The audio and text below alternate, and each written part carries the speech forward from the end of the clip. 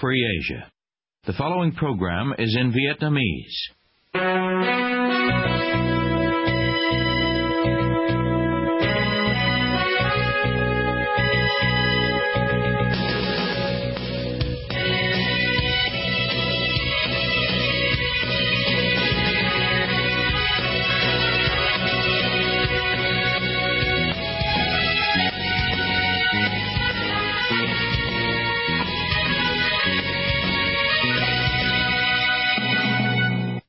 Đây là Đài Á Châu Tự Do, phát đi từ thủ đô Washington, D.C., Hoa Kỳ.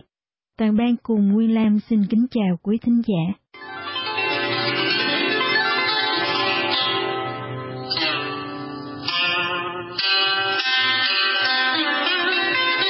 Kính mời quý vị theo dõi chương trình phát thanh tối ngày 25 tháng 9 năm 2019, đang được phát trực tiếp từ lúc 9 giờ Việt Nam, trên mạng xã hội Facebook và YouTube. Mở đầu cho chương trình phát thanh hôm nay, thưa quý vị, Tổng Bí thư Nguyễn Phú Trọng vừa ký ban hành quy định 205 của Ban Chấp hành Trung ương về việc kiểm soát quyền lực trong công tác cán bộ, chống chạy chức, chạy quyền. Giới quan sát nhận định như thế nào về quy định mới này?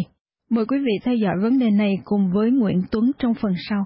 Quy định 205 được nhiều người cho là tạo thêm công cụ để kiểm soát quyền lực trong công tác cán bộ và chống chạy chức, chạy quyền.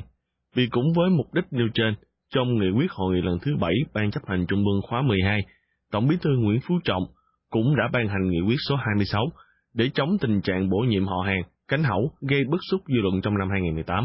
Sau hơn một năm, Nghị định 26 thực hiện việc chạy chức, chạy quyền, quan liêu, tham nhũng, lợi ích nhóm vẫn không giảm đi.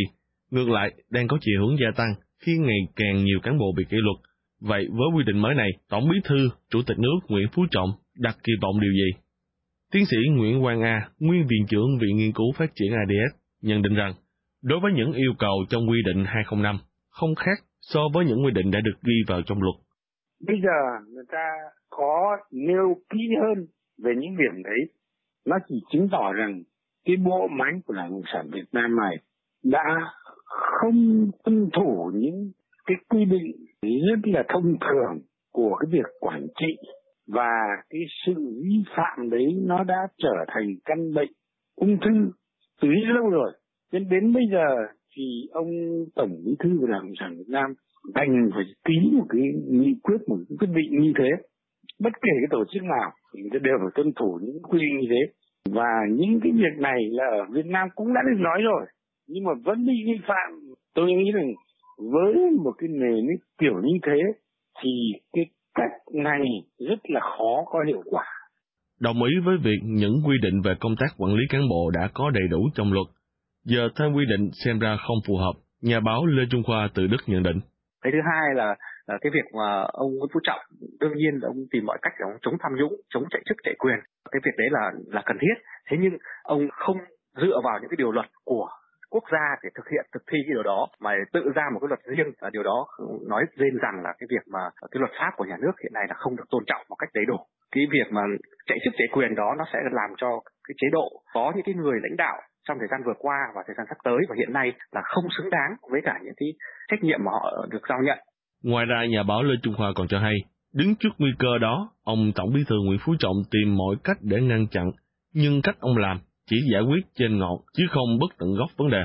Do đó, theo nhà báo Lê Trung Khoa, Việt Nam cần thay đổi thể chế và đó là điều tốt hơn, hiện đại, dân chủ, tự do hơn mới có hiệu quả, chứ không sẽ còn thêm nhiều quy định luật lệ nữa được ra đời và mọi chuyện đâu sẽ vào đó, ngày càng phức tạp hơn.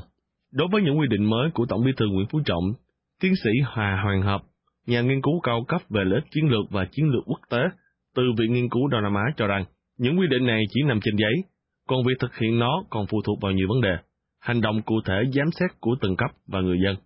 Và cái quá trình mà chọn những người để đưa vào cái chỗ này chỗ kia ở trong cái tổ chức của họ thì nó phải được sự giám sát của người dân, chứ còn tự giám sát với nhau thì nó làm hay không thì không biết. Cái cách của người dân được giám sát như thế nào thì trước đây nó có hết rồi đấy, nó có quy định hết rồi đấy, nhưng mà chưa thấy giám sát được thì gì cả. Vì đấy là cái tổ chức nó đóng kín. Bây giờ người dân giám sát thì phải giám sát như thế nào, phải có những quy định khác. Nhiều người ta nói càng nhiều quy định thì nó càng nhiều người chạy.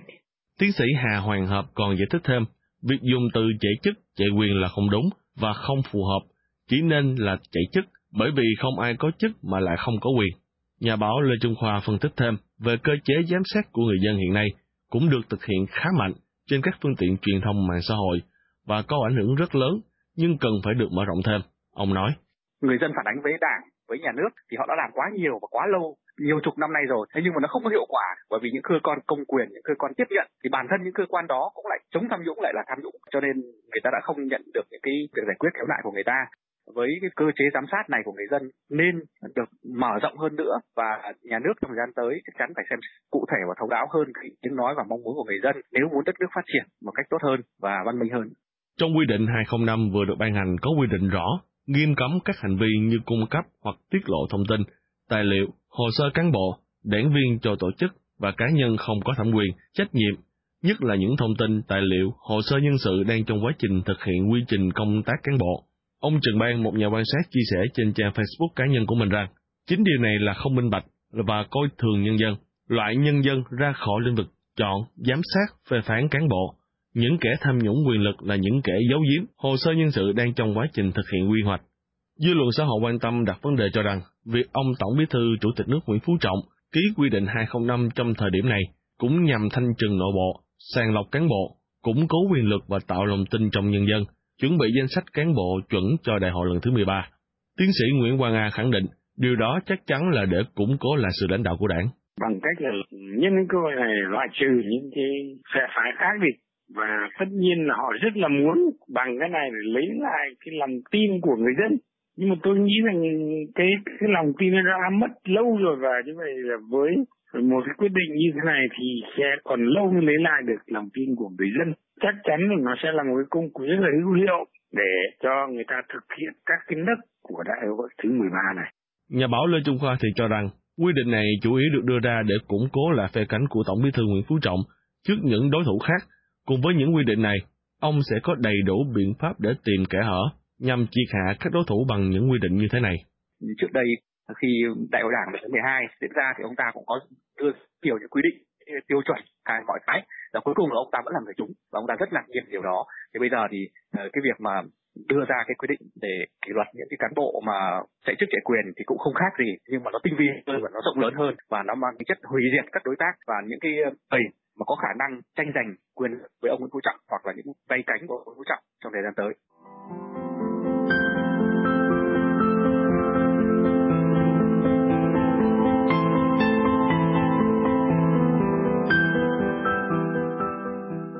Quý thính giả đang nghe chương trình phát thanh của Đài Á Châu Tự Do. Ngoài các trang Facebook và YouTube, quý vị cũng có thể đón nghe các chương trình phát thanh của đài qua vệ tinh Intelsat 17 băng 9 ở 66 độ Đông và vệ tinh 19 băng C ở 166 độ Đông.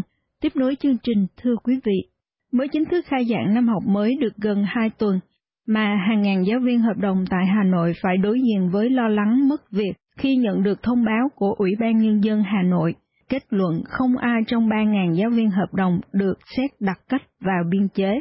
Bao giờ giáo viên hợp đồng không chỉ ở Hà Nội mà trên cả nước có thể yên tâm công tác và không phải lo lắng với sự thay đổi chính sách liên tục từ chính phủ? Trung Khang tìm hiểu vấn đề này trong phần sau. Hôm 13 tháng 9 năm 2019, truyền thông trong nước đồng loạt đăng tải thông báo mới nhất của Phó Chủ tịch Ủy ban Nhân dân thành phố Hà Nội về Nghị định 161 của Chính phủ. Theo đó, không có ai trong số gần 3.000 giáo viên hợp đồng lâu năm tại Hà Nội có đủ điều kiện để xét đặc cách vào biên chế. Điều này đi trái lại lời hứa của Chủ tịch Hà Nội Nguyễn Đức Chung khi trong phiên chất vấn của Hội đồng Nhân dân Hà Nội, ông Chung cho biết sẽ đặc cách cho tất cả giáo viên hợp đồng nếu đạt 3 điều kiện là giáo viên có hợp đồng và có đóng bảo hiểm ít nhất 5 năm trở lại đây, có kiểm tra đảm bảo sức khỏe, có năng lực, trình độ phù hợp với vị trí việc làm. Trong khi đó, kết luận không cho xét đặc cách giáo viên hợp đồng được cho là chiếu theo khoản 7 điều 2 Nghị định 161/2018 rằng người ký hợp đồng lao động theo đúng quy định của pháp luật làm công việc chuyên môn, nghiệp vụ trong đơn vị sự nghiệp công lập tự bảo đảm chi thường xuyên, chi đầu tư, và đơn vị sự nghiệp công lập tự bảo đảm chi thường xuyên hoặc đơn vị sự nghiệp ngoài công lập. Với kết luận này, nhiều giáo viên từng có thời gian giảng dạy từ 5 năm đến 20 năm vẫn sẽ phải trải qua kỳ thi tuyển dụng viên chức ngành giáo dục bằng 2 hình thức thi tuyển hoặc xét tuyển, mà không có bất kỳ ưu tiên gì. Một giáo viên hợp đồng tại Hà Nội không muốn nêu tên cho biết, cô rất lo lắng vì sau khi đã dạy học mấy chục năm, gần đến tuổi hưu, mà bây giờ phải đi thi công chức. Với như tuổi chúng tôi mà với thi và xét tuyển với độ tuổi của tôi, bây giờ là tôi sắp đến tuổi tôi phải hưu thôi. Đợt này là thi công chức mà không đỗ là tôi phải rút hợp đồng. Không chỉ Hà Nội, trước đây, giáo viên hợp đồng tại nhiều địa phương khác cũng phải chịu nhiều bất công, như vụ 376 giáo viên tại Thanh Hóa bất ngờ bị chấm dứt hợp đồng, 200 giáo viên ở Kỳ Anh, Hà Tĩnh phải làm đơn kêu cứu vì cơ quan chức năng địa phương đe dọa chấm dứt hợp đồng, hay vụ 550 giáo viên ở huyện Rông Bắc, tỉnh Đắk Lắk bị Ủy ban Nhân dân huyện Rông Bắc ra quyết định chấm dứt hợp đồng, hay như vụ việc xảy ra hồi cuối năm 2018 tại tỉnh Hải Dương, khi đó có đến 4.000 giáo viên hợp đồng có nguy cơ mất việc do chủ trương của tỉnh về tinh giảm biên chế, mặc dù sau đó hơn 1.200 giáo viên có việc làm trở lại. Tuy nhiên cũng có nhiều giáo viên từng đạt các danh hiệu giáo viên giỏi cấp tỉnh bị mất việc. Cô Vân Đỗ, một giáo viên hợp đồng ở Hải Dương, khi trao đổi với Đài Châu Tự Do hôm 13 tháng 9 qua tin nhắn cho biết về trường hợp bị cho nghỉ việc một cách vô cớ của mình sau khi đã dạy học được 8 năm. Chúng tôi xin được phép đọc nguyên văn. Em vào nghề từ năm 2011. Em nghĩ đặt cách cho giáo viên là đúng, vì giáo viên hợp đồng rất vất vả. Như bọn em, cống hiến rất nhiều và tâm huyết, nhưng đổi lại nhiều chế độ không được hưởng, không được tăng lương và nâng bậc. Như trường em còn không được xét chiến sĩ thi đua dù có thành tích cao, hay không được hưởng lương vân vân. Nếu muốn vô biên chế phải có tiền mới vào được, không thì mãi thế thôi. Khi có cơ hội sẽ bị họ đào thải. Như em đây khi bảo tinh giảm biên chế, thế là cho nghỉ việc luôn. Mặc dù đã là hợp đồng của huyện, nghỉ mà còn không có một công văn nghỉ việc nào cả. Hết lời cô Vân Đỗ. Thậm chí cô Vân Đỗ còn cho biết, hiệu trưởng trường cô còn đánh sẵn một văn bản là đơn nghỉ việc và yêu cầu cô ký. Nếu không ký thì cô sẽ không có giấy tờ gì đi làm bảo hiểm thất nghiệp. Cô cho biết thêm, cô rất chán nản vì đã cống hiến 8 năm trời. Giáo viên hợp đồng có thể thi vào biên chế nếu có đợt, nhưng theo cô Vân Đỗ chỉ là hình thức. Nếu có tiền nhiều sẽ vô được, còn không tiền thì nộp hồ sơ bình thường, thi bình thường nhưng sẽ không đỗ vì đa số giám khảo đã bị mua. Theo thầy Đỗ Việt Khoa, hiện đang giảng dạy cấp trung học phổ thông tại Hà Nội, đây là một bất cập rất lớn. Chính phủ đã không chuẩn bị cho các phương án đầy đủ cho các giáo viên hợp đồng, bây giờ không có một ưu tiên gì là rất thiệt thòi cho giáo viên hợp đồng. Thầy Khoa cho biết, thực tế không riêng Hà Nội mà trên cả nước, có rất nhiều thầy cô giáo đã có hợp đồng 10 năm, 20 năm, thậm chí 24 năm như ở Thanh Oai, Hà Nội, vẫn không vào được biên chế. Nhiều năm qua, các quan chức ngành giáo dục đã lợi dụng việc phân bổ giáo viên không hợp lý, thừa thiếu cục bộ ở các địa phương, đã phóng đại tình trạng thiếu giáo viên để tuyển ào ạt các giáo viên hợp đồng, do đó mới có ra cớ sự như hôm nay. Thầy giáo Đỗ Việt Khoa đặt dấu hỏi, không biết các cấp lãnh đạo giáo dục thực sự muốn nhắm tới điều gì khi làm như vậy. Để tìm hiểu thêm, hôm 13 tháng 9, Đài Châu Tự Do trao đổi với cô Huỳnh Thị Xuân Mai, một giáo viên trung học có nhiều năm kinh nghiệm, bị ép nghỉ việc vì lên tiếng cho sự thật, cho biết. Giáo viên sau này ra trường là dạy hợp đồng không mà chứ không có được vô biên chế. Mà các em đó thì nó nói như vậy, nó là muốn vào hợp đồng là phải nộp 50 triệu, nộp thẳng với phòng giáo dục, công khai luôn. Mà cái này là mình chỉ nghe mấy nạn nhân người ta nói lại thôi chứ mình không có bằng chứng cho nên mình cũng không biết như thế nào. Nhưng mà chị nghĩ cái chuyện mà tiêu cực giáo viên hợp đồng chắc chắn là có. Tại vì họ mình đi dạy giáo viên trong biên chế đàng hoàng mà. Hiệu trưởng còn tiêu cực đây, nói chi mà giáo viên hợp đồng. Theo cô giáo Huỳnh Thị Xuân Mai, giáo viên hợp đồng như cá nằm trên thớt, hiệu trưởng muốn giết lúc nào cũng được. Cô Dung, một giáo viên hợp đồng dạy cấp mầm non cho Đài Châu Tự Do biết hôm 13 tháng 9 về những khó khăn của giáo viên hợp đồng. Nói chung thì giáo viên hợp đồng thì cũng nói chung thì có niềm lo, tại vì làm thì mỗi năm như là nếu mà có giáo viên biên chế vậy thì hợp đồng mình có thể bị cắt, nên là chỉ có lo lắng cái đó thôi. Theo em được biết á thì hình như là mình phải thi công chức á, vì mấy cô trung trường á thì cũng phải thi công chức mới vào được. Đa số thì ở trường em thì đa số cô nào cũng hợp đồng hết trơn, thời gian rồi mới nộp hồ sơ mới vô đó, ít ai mà mới ra trường mà được vô lắm. Đó thì phải khác vậy chứ bình thường ở trường thì mình là giáo viên hợp đồng thì lúc nào mình cũng phải sao giáo viên biên chế rồi. Nói chung là những cái thi đua hay là hoặc là những cái sự kiện gì của trường hoặc là gì nó cũng ưu tiên cho giáo viên hợp đồng trước. Giáo viên hợp đồng á thì thường thường thì tại trường em lúc nào cũng thiếu hết trơn á. Vì cái cô hiệu trưởng thì cô cũng nói là nếu phòng mà đưa về đủ thì bắt buộc phải cắt. Nhưng mà mình cũng lúc nào mình cũng lo sợ vậy đó, nếu mà mình không được vô biên chế thì lỡ mà phòng điều mấy cô hợp đồng về người ta về hết thì mình có nguy cơ mình bị cắt vậy thôi. Mình cố gắng, chi hiệu trưởng thì cũng nói là cố gắng để giữ mình lại, nhưng mà nếu mà phòng đưa về đủ thì mình phải chịu. Thầy Đỗ Việt Khoa cho biết, việc thi vào biên chế chỉ xuất hiện khoảng hơn 10 năm nay, trước đây chỉ có xét vào biên chế. Theo thầy Khoa, việc bắt thi vào biên chế là hết sức bất cập, nó không thể hiện được năng lực người giáo viên, nó cũng chẳng chọn được người tài, thầy nói tiếp. Nhưng có một cái tác dụng rất lớn là nó vẽ ra được một kỳ thi và giáo viên phải chạy tiền. Có rất nhiều giáo viên, bạn bè của tôi, những cái đồng nghiệp của tôi đấy, để vào được, thi được vào tuyển dụng, tôi phải chạy cho hiệu trưởng 200 đến 300 triệu đồng. Nhà giáo tuy được xã hội trọng vọng vì là người truyền chữ cho thế hệ mai sau, nhưng khi đứng trước khó khăn, họ không đủ sức mạnh, tập thể để nói lên tiếng nói của mình. Đặc biệt trong hoàn cảnh này, ngay cả muốn lên tiếng để bênh vực cho hàng ngàn giáo viên đứng trước nguy cơ mất việc do chính sách của nhà nước về biên chế, xem chừng cũng khó khăn. Vậy thì làm sao họ dám nghĩ đến việc khác, hề trọng hơn, đó là góp ý kiến giúp chính phủ thay đổi chính sách giáo dục quốc gia, chấn hưng nền giáo dục nước nhà.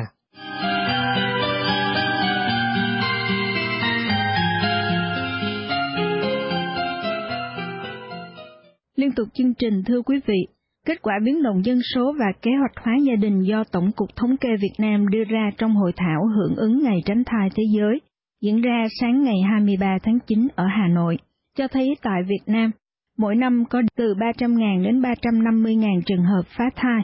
Từ cuối năm 2017, Việt Nam từng bị Tổ chức Y tế Thế giới WHO xếp hạng là một trong 5 quốc gia có tỷ lệ phá thai cao nhất trên thế giới và đứng đầu châu Á. Việt Nam cần làm gì để hạn chế tình trạng phá thai? Phương Anh tìm hiểu trong phần sau. Mời quý vị cùng theo dõi.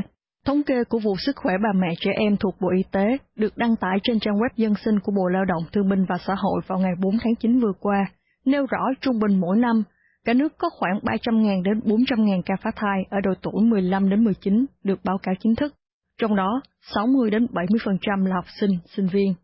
Trao đổi với Đài Á Châu Tự Do, cô Đỗ Thị Trang, Giám sát và Đào tạo nâng cao năng lực thuộc Hội Liên hiệp Phụ nữ Việt Nam miền Bắc cho biết, thực trạng việc giáo dục sinh sản cho học sinh hiện được Bộ Giáo dục lồng ghép trong các bài học giáo dục giới tính, được giảng dạy rộng rãi tại các trường.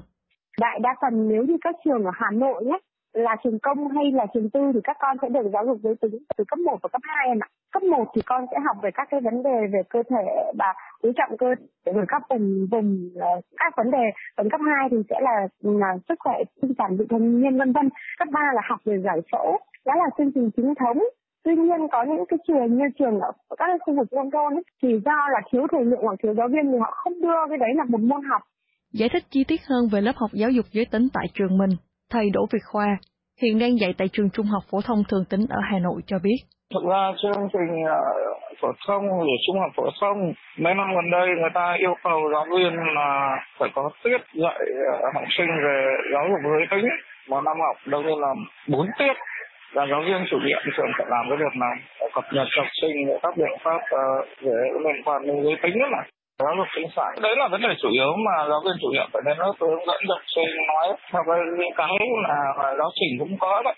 Một số giáo viên bộ môn khác cũng có đề cập đến chuyện đó, cũng có hướng dẫn học sinh một cái định hướng theo lý thì cơ bản là có, nhưng mà tùy từng trường, các trường cùng sâu cái nào tôi không biết. Cái trường tôi thì có cái này, có hướng dẫn học sinh cái này để các em cũng biết là phòng tránh và bảo vệ sức khỏe của mình. Vẫn theo thầy Khoa, dù việc giảng dạy là điều tất yếu, tuy nhiên vẫn có một số khó khăn nhất định cho các giáo viên. Và ngoài ra thì bằng kinh nghiệm một số giáo viên mà đã truyền đạt mặc dù nội dung là khá cấm kỵ, mọi người cũng ngại không đi sâu, nhưng mà cũng có giảng học sinh cả. Cũng có một số giáo viên chủ nhiệm là nam giới phải ngại không đề cập vấn đề này đối với nữ. Về vấn đề này, cô Đỗ Thị Trang cũng cho rằng phía gia đình cũng phải có trách nhiệm trong việc giáo dục giới tính cho trẻ, không thể đổ hết trách nhiệm cho ngành giáo dục. Tôi thấy sự thiếu hụt ở Việt Nam không phải là thiếu về chương trình mà là cha mẹ chưa có kiến thức và kỹ năng để giáo dục giới tính cho con ấy. Những cái kỳ vọng ở nhà trường mình cứ kỳ vọng cái này, nhưng chính cha mẹ họ có kiến thức và họ sẽ dạy trẻ. Mỗi cha mẹ sẽ xem ra một cái vấn đề đấy để chia sẻ. Nếu trẻ trai thì chia sẻ những vấn đề của trai, gái thì chia sẻ vấn đề của gái. Thì nó khác. Thì Việt Nam là cha mẹ lại đa phần giao phó cho gia đình và xã hội. Phát biểu trong buổi hội thảo ngày 23 tháng 9, ông Nguyễn Doãn Tú, Tổng cục trưởng Tổng cục Dân số Kế hoạch hóa Gia đình thuộc Bộ Y tế cho biết, cứ 100 ca phá thai của phụ nữ trong độ tuổi sinh đẻ từ 15 đến 49 tuổi có chồng thì hết 62 trường hợp là mang thai ngoài ý muốn. Nhận xét về tình trạng phá thai trong nước hiện nay, cô Đỗ Thị Trang nhận định rằng, ở Việt Nam, nếu không may có thai, đi ra các cơ sở y tế tư nhân thì rất dễ dàng mua được thuốc, thậm chí được sử dụng các biện pháp nạo phá thai, nên họ nghĩ điều đấy rất đơn giản, thì họ lại càng dễ dàng. Do đó cô Trang cho rằng, quy định pháp luật cần có thêm một số biện pháp cấm việc phá thai một cách tự do như bây giờ. Chúng tôi có trao đổi với luật sư Nguyễn Văn Hậu, Chủ tịch Trung tâm Trọng tài Luật gia Việt Nam để hỏi rõ hơn về các điều khoản luật định, và được ông nói rõ. Phá thai đó thì Bộ Y tế cũng đã có một cái quy định, đó là 4620, cũng đã nêu rất rõ là cái phá thai đó là chủ động sử dụng những cái phương pháp khác nhau để chấm dứt cái thai trong tử cung cho cái thai đến 22 tuần tuổi. Thì trong luật bảo vệ sức khỏe của Việt Nam á, thì có quy định là cái quyền của phụ nữ được khám chữa bệnh phụ khoa và nạo thai như sau. Ví dụ điều 44 quy định như thế này. Thứ nhất là phụ nữ có quyền nạo thai phá thai theo nguyện vọng, được khám bệnh và chữa bệnh phụ khoa, được theo dõi cái sức khỏe trong thời kỳ thai nghén và được phục vụ y tế cho đến khi sinh con tại các cái cơ sở đã ban hành. Và cái quy định này đã ban hành đã rất lâu, 29 năm. Nhiều cái điều khoản đó có thể là không còn phù hợp. Mặc dù vậy, vẫn theo luật sư Hậu, tuy điều luật này có nhiều điểm không còn phù hợp với thực tiễn, nhưng vẫn đang còn hiệu lực pháp lý. Chính vì vậy, đây vẫn là cơ sở thừa nhận quyền nạo phá thai. Ông tiếp lời. Thì như vậy, pháp luật Việt Nam vẫn cho phép cái người phụ nữ được phép phá thai. Tuy nhiên, vẫn có những cái trường hợp nhất định mà pháp luật nghiêm cấm là không được phá thai. Đó là theo cái pháp luật về dân số, tức là loại bỏ cái thai nhi vì lý do lựa chọn cái giới tính bằng các cái biện pháp phá thai, hoặc là cung cấp sử dụng các cái loại hóa chất, thuốc và các cái biện pháp khác. Bên cạnh đó, Việt Nam vẫn đang nỗ lực giảm thiểu tình trạng nạo phá thai bằng các phương pháp khác, như lời cô Đỗ Thị Trang. Thế thì một trong những cái cách để giảm thiểu cái vấn nạn này là sẽ đang cố gắng vận động để cấm cái việc được phá thai một cách tự nhiên ấy, được phá thai một cách rất là thoải mái ấy. Các cái cơ sở tư nhân rồi thì kiểm soát các cái hoạt động của các cái cơ sở, bởi vì rất nhiều cái ca nạo phá thai dẫn đến ảnh hưởng về sức khỏe. Ngoài ra một số các cái cách nữa thì ở trong các chương trình giáo dục hiện tại ở Việt Nam thì đã đưa các chương trình về sức khỏe sinh sản và giới tính là một cái chương trình bắt buộc của trẻ, để các bạn trẻ nam cũng như nữ được học, và khi mà nó học rồi nó sẽ có giá trị, có cái ý thức về giá trị của bản thân mình, cũng như là không lạm dụng những cái vấn đề. Rồi thì một số cái phương pháp nữa trong cái việc để giảm thiểu cái tình trạng nạo phá thai, đấy là cái việc giáo dục định hướng cho chính cái gia đình đã kết hôn về cái hậu quả của nạo phá thai đối với người phụ nữ, và sử dụng các cái biện pháp là cách thứ 5. Ở Việt Nam thì bây giờ các biện pháp của cái việc là sẽ giảm thiểu cái vấn nạn về có thai do quan hệ tình dục thì cũng có rất nhiều biện pháp được ứng dụng, như là cái chip này, rồi thì những cái biện pháp như tiêm vân vân. Theo Tổng cục Dân số Kế hoạch hóa gia đình, mặc dù tỷ lệ nạo phá thai ở Việt Nam trong 10 năm trở lại đây giảm đi, nhưng tỷ lệ nạo phá thai ở trẻ vị thanh niên lại có dấu hiệu gia tăng, chiếm hơn 20% các trường hợp phá thai. Vẫn theo phát biểu của ông Nguyễn Doãn Tú trong buổi hội thảo, theo kinh nghiệm từ quốc tế, nếu chi $1 cho kế hoạch hóa gia đình sẽ tiết kiệm được $31 chi cho xã hội. Do đó, việc thực hiện kế hoạch hóa gia đình vẫn là một nội dung quan trọng của công tác dân số. Trong đó, cần chú tâm nâng cao chất lượng kế hoạch hóa gia đình, đáp ứng đa dạng và đầy đủ các phương tiện tránh thai, v.v.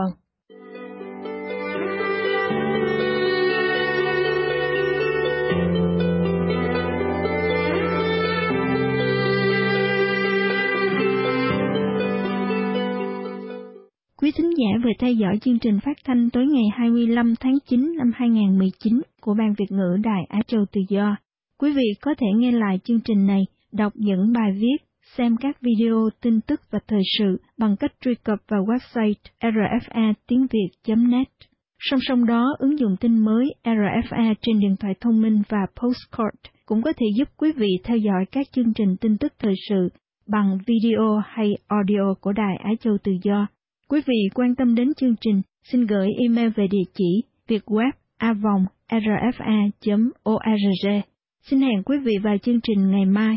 Toàn ban cùng Nguyên Lam cảm ơn quý vị đã đến với chương trình và hẹn gặp lại.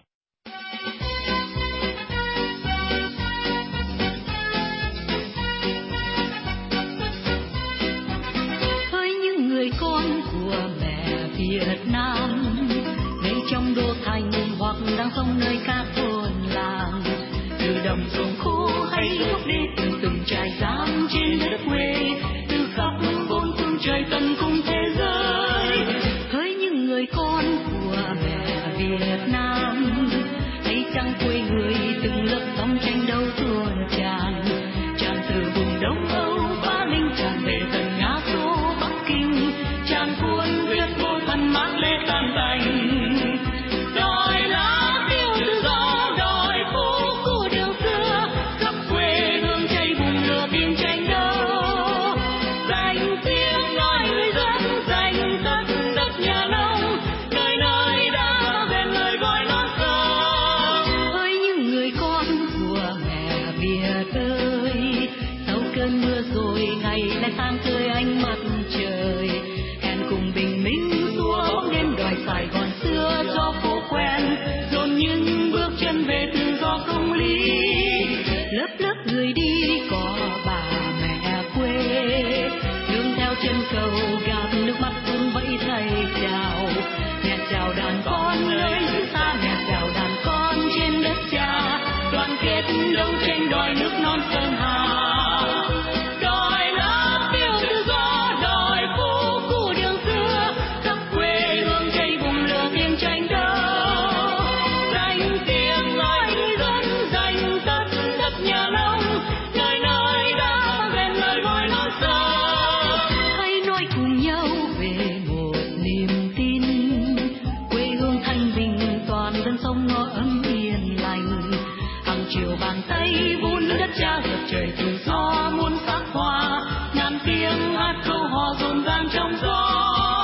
Muốn nước Việt Nam dân chủ tự do, muốn có nhân quyền và bác ai trên khắp cõi bờ. Đồng một nhịp tim em với anh, thật cùng toàn dân ta đấu tranh, từ dốc núi gập ghềnh đến nơi thì thành. Đòi lá tiêu tự do, đòi phố cũ đường xưa, khắp quê hương cháy bùng lửa tiếng tranh đấu.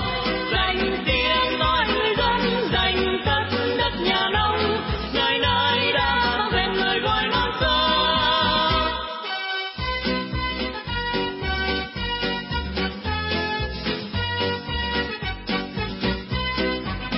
Hỡi những người con của mẹ Việt Nam, ngay trong đô thành hoặc đang sống nơi các thôn làng, từ đồng ruộng khô hay gốc đê, từ từng trại giam trên đất quê, từ khắp bốn phương trời tận cùng thế giới. Hỡi những người con của mẹ Việt Nam, hãy chăng quê người từng lớp sóng tranh đấu tuôn tràn, tràn từ vùng Đông Âu Ba Linh, tràn về tận Nga Xô Bắc Kinh, tràn cuốn huyết vô thần mát lê tan tành. Đòi lá tiêu tự do, đòi phố cũ đường xưa, khắp quê hương cháy bùng lửa tiếng tranh đấu. Dành tiếng nói người dân, dành tất đất nhà nông, nơi nơi đã vang lời gọi non sông. You have been listening to Radio Free Asia.